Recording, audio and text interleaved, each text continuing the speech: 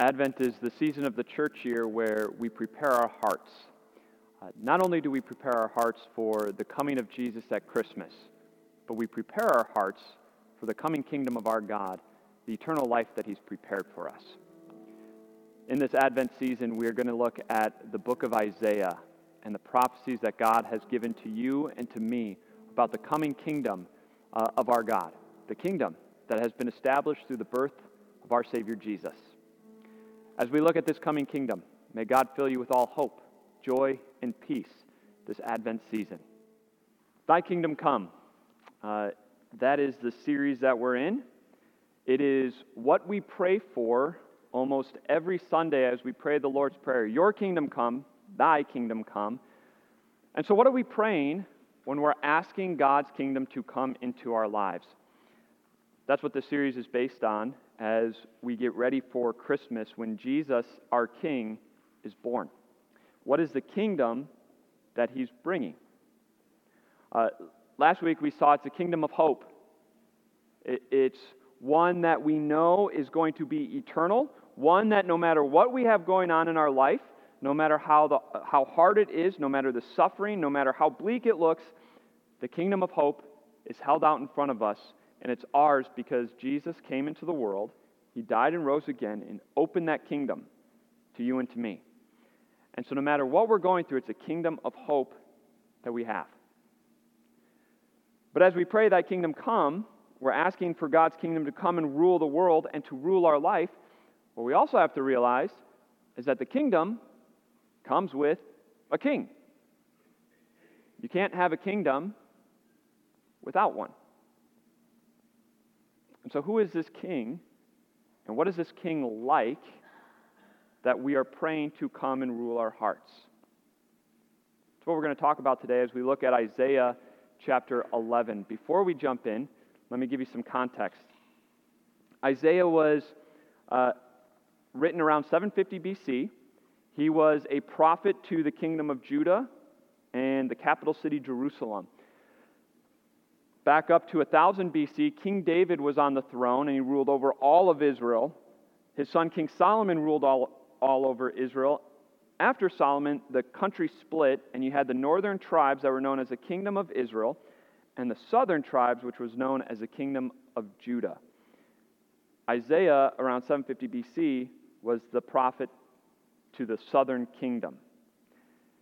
God had promised to King David that he'd always have someone on his throne, assuming that they stayed faithful to him. And by 750 BC, King Ahaz, one of King David's descendants, was on the throne, and he was not faithful to God. He completely rejected God. He rejected Isaiah's message of God's word. He did not know the Lord. And God brought him messages such as, don't make a treaty with the northern kingdom of Assyria, who's just a wicked kingdom.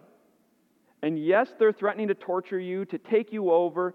Don't make a treaty with them. Don't make an agreement with them. God said, I am your protection. I will guard you. I will defend you. Lean on me. And what did King Ahaz do? He said, no thanks. Assyria, what do you got for me? And made a treaty with Assyria. God told His kings to look out for the marginalized of society, the poor, the needy, the widows. And King Ahaz said, I will take all the gold and silver for myself. And left them be poor and dejected and uncared for. He was a very wicked king, and it's why, for this reason, that in Isaiah chapter 10, the chapter before the one we're looking at today, God said through Isaiah to King Ahaz, King David's family line, it's like a great big tree, and I'm coming and I'm cutting it down. I'm going to cut your family line down, and it's going to look like a stump. It's going to be dead, it's not going to be prosperous, and it's going to look like it's dying and dead. But, as we see in Isaiah chapter 11, from this stump, a shoot will come. All right, let's jump into Isaiah chapter 11. Here's what we're told. A shoot will come up from the stump of Jesse. From his roots, a branch will bear fruit. The Spirit of the Lord will rest on him, the spirit of wisdom and of understanding, the spirit of counsel and of might, the spirit of the knowledge and fear of the Lord, and he will delight in the fear of the Lord. He will not judge by what he sees with his eyes or decide by what he hears with his ears, but with righteousness he will judge the needy. With justice he will give decisions for the poor of the earth. He will strike the earth with the rod of his mouth. With the breath of his lips he will slay the wicked. Righteousness will be his belt, and faithfulness the sash around his waist. The wolf will live with the lamb. The leopard will lie down with the goat. The calf and the lion and the yearling together, and a little child will lead them. The cow will feed with the bear. Their young will lie down together, and the lion will eat straw like the ox. The infant will play near the cobra's den, and the young child will put its hand into the viper's nest. They will neither harm nor destroy on all my holy mountain, for the earth will be filled with the knowledge of the Lord as the waters cover the sea. In that day the root of Jesse will stand as a banner for the peoples. The nation will rally to him, and his resting place will be glorious. Notice what Isaiah says. A shoot will come from the stump of Jesse. Who's Jesse? He's King David's dad. And so from Jesse's line, King David's line, a shoot will come from that stump that God has cut down. This last winter, we had an ice storm, and I have trees in my front yard, and a branch was so loaded down with ice that it snapped and broke off. Very disappointing. I was not happy about it because it faced the road, and I had this huge gap right in my tree facing the road. And yet springtime rolled around, and what happened? A shoot came out from the trunk of the tree.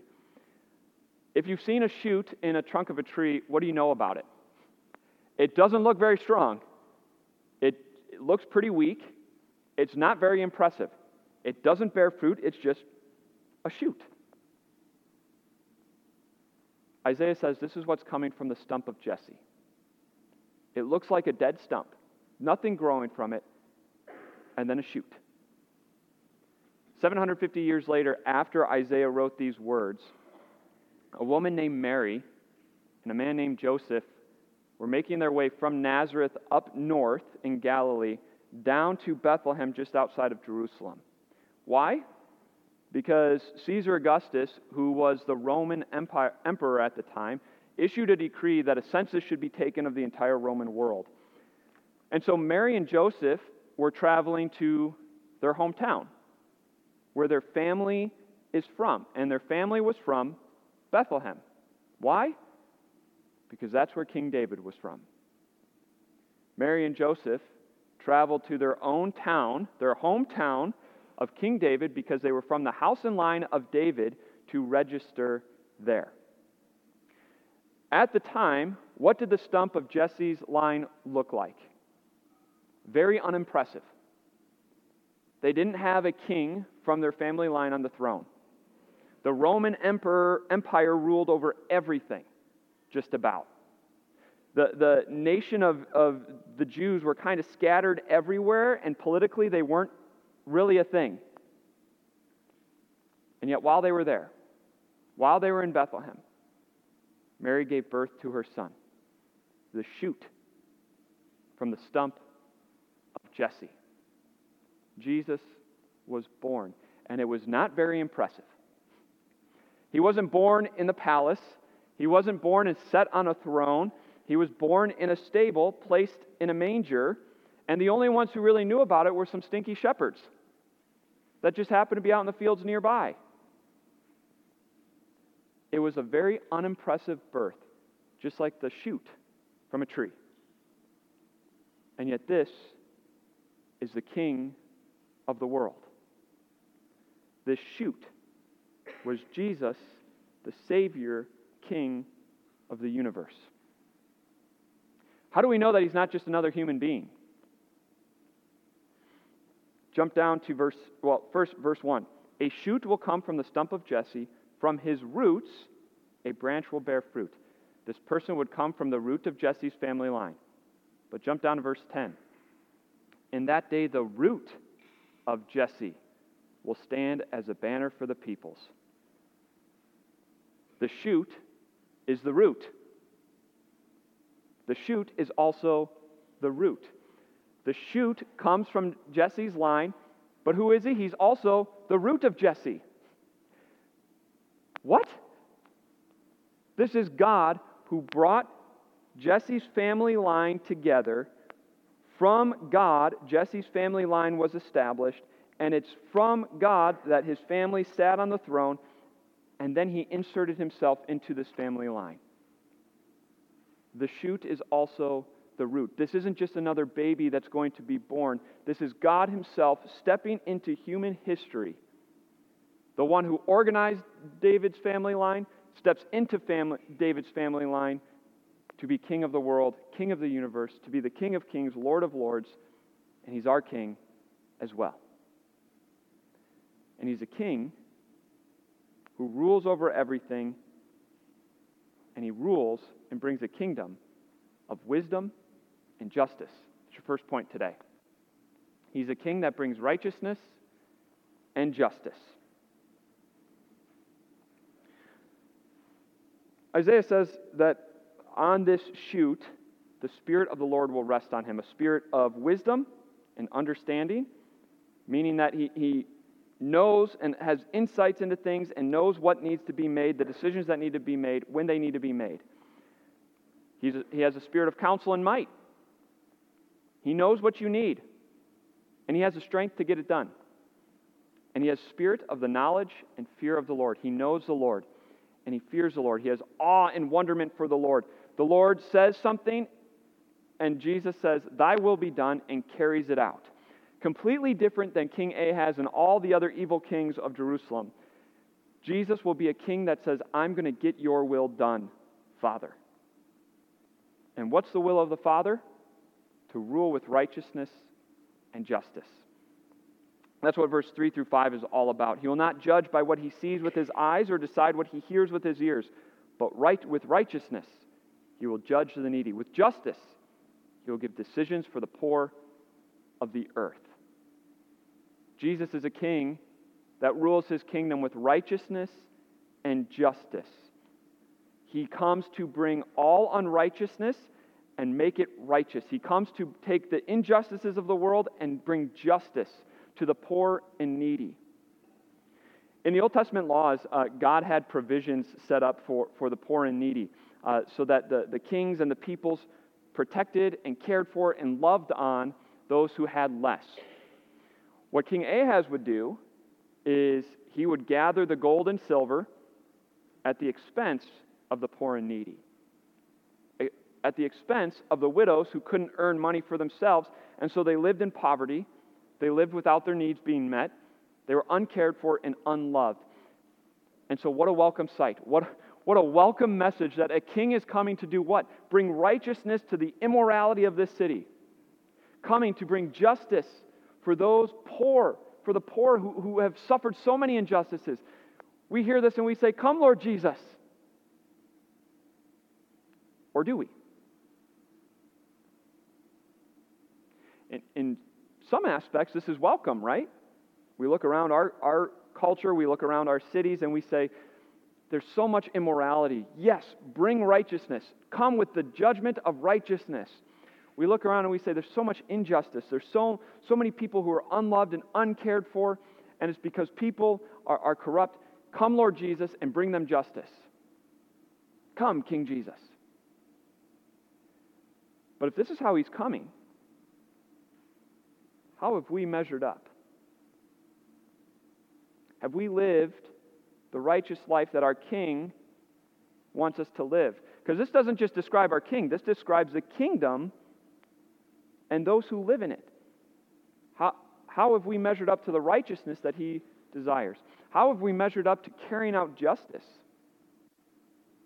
And we sit there and say, well, I don't really have that much influence. Have we let people go uncared for, unloved? As we consider righteousness, there's some questions to ask ourselves. Who has final say over what is righteous in your life? King Jesus or you? Who has the final say? King Jesus or what society says is righteous? And when those two differ, who has the final say? Does King Jesus get to determine what's righteous in your life?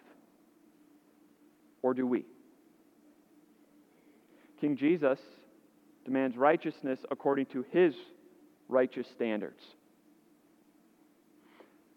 What about justice? We sit there and we say, well, I don't really have the opportunity to do anything. I haven't done anything to deprive them of any love. But sin is more than just what we do, it's also what we leave undone.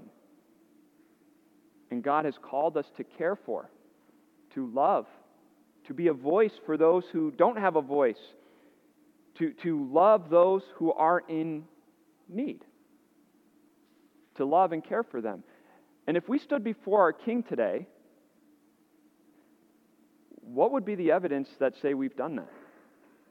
Is there evidence to say you have?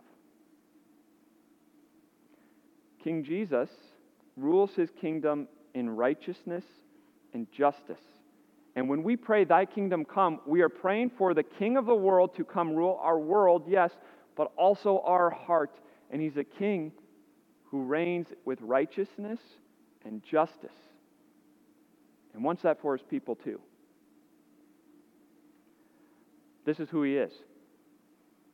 But he's also a king who brings peace and harmony among hostility. He's a king who brings harmony amongst hostility.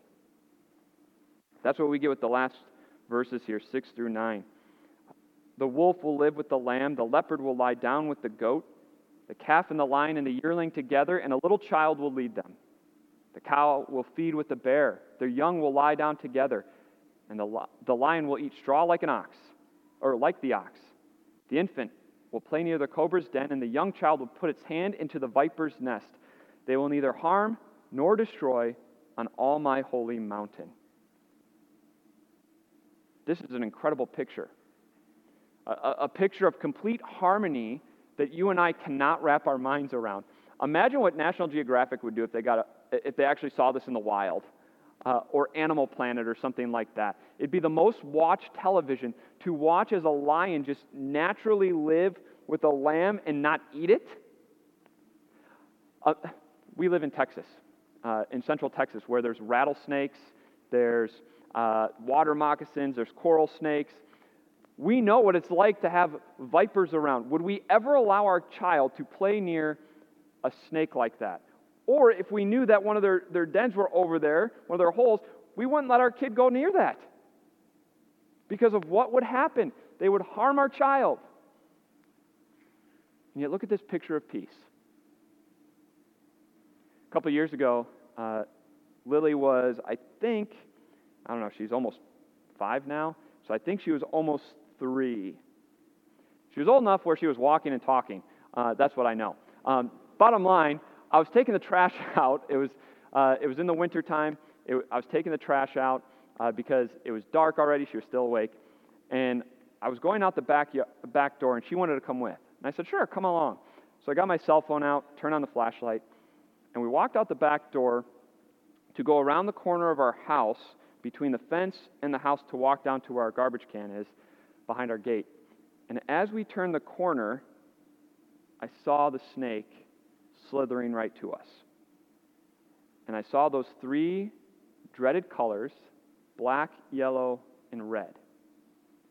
And immediately, I dropped that garbage bag between me and that snake, and I pinned Lily against the fence, startling her. She had no idea what was going on, but she was stunned, just planted against the fence there. My heart was beating like crazy, but I was also filled with pride because I just saved my daughter's life from that snake. And we immediately ran back. And I left the garbage bag standing there. I got Lily back to the house, and everything was good. We know what that's like, right? We know what it's like to be terrified of snakes. There's no way this picture of peace and harmony with the vipers is anything that we experience. Now, I saved your life. But it turns out it was a garter snake. It didn't have the circles, it had the stripes, and so we were fine. We made it. But that proves just how terrifying snakes are when we start to think that they're venomous, because we know what it's like to be harmed. Well, we don't maybe know what it's like to be harmed. We know what it's like to be threatened by them. This picture of harmony between predator and prey, between those who harm and those who don't harm, between all animal kingdom, all animal life, and us, is what Jesus came to bring. Peace and harmony. And though we don't experience this picture right now, we will in the future kingdom when we live on God's holy mountain, eternal life with the Lord, where there will be neither harm nor destruction nor fear of anything, because there will only be peace and harmony amongst everyone. And as crazy as this picture is, the even crazier picture, God and sinners walking together, living together. You and God walking together in complete harmony and peace. And that is what Jesus came to bring. The King of the world, Jesus, the shoot who is the root, stepped into human history to do what? To live completely righteous in your place. He came to bring the righteousness that God demands, not only to say, this is what God demands, but He came to fulfill God's demands as your substitute. He came and lived justly. He came and cared for the poor. He cared for the needy, perfectly in our place. And He came to end the hostility between us and God. And how did He do it? He offered His life as a peace offering between us and God. And through His death on the cross, He paid for all our sins. He was that peace offering that paid for all of our unrighteousness, for all the times we've lacked justice, for all the times that we have contributed to chaos and not harmony. And He's ended the hostility between us and God forever. It's because of our Savior Jesus, the shoot who is the root, who came to bring this kingdom of harmony and peace, that you know that God is for you, not against you. It's because of Him that you don't have to look back over your shoulder wondering, is God coming to get me? No. You have harmony with God because of Jesus. The hostility between you and God is over. You're at complete peace with Him now and forever. This is the kingdom that He's already brought. This isn't something that you have to wait for. He's brought this kingdom to you now.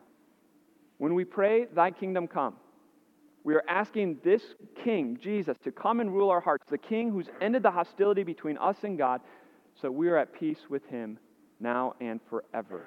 This is the King we have. And so no matter what happens tonight, today, no matter what happens in the future, we go to bed at night and our hearts are at peace, knowing that we have harmony with the God of this world, that this picture from 6 through 9 describes our relationship with God.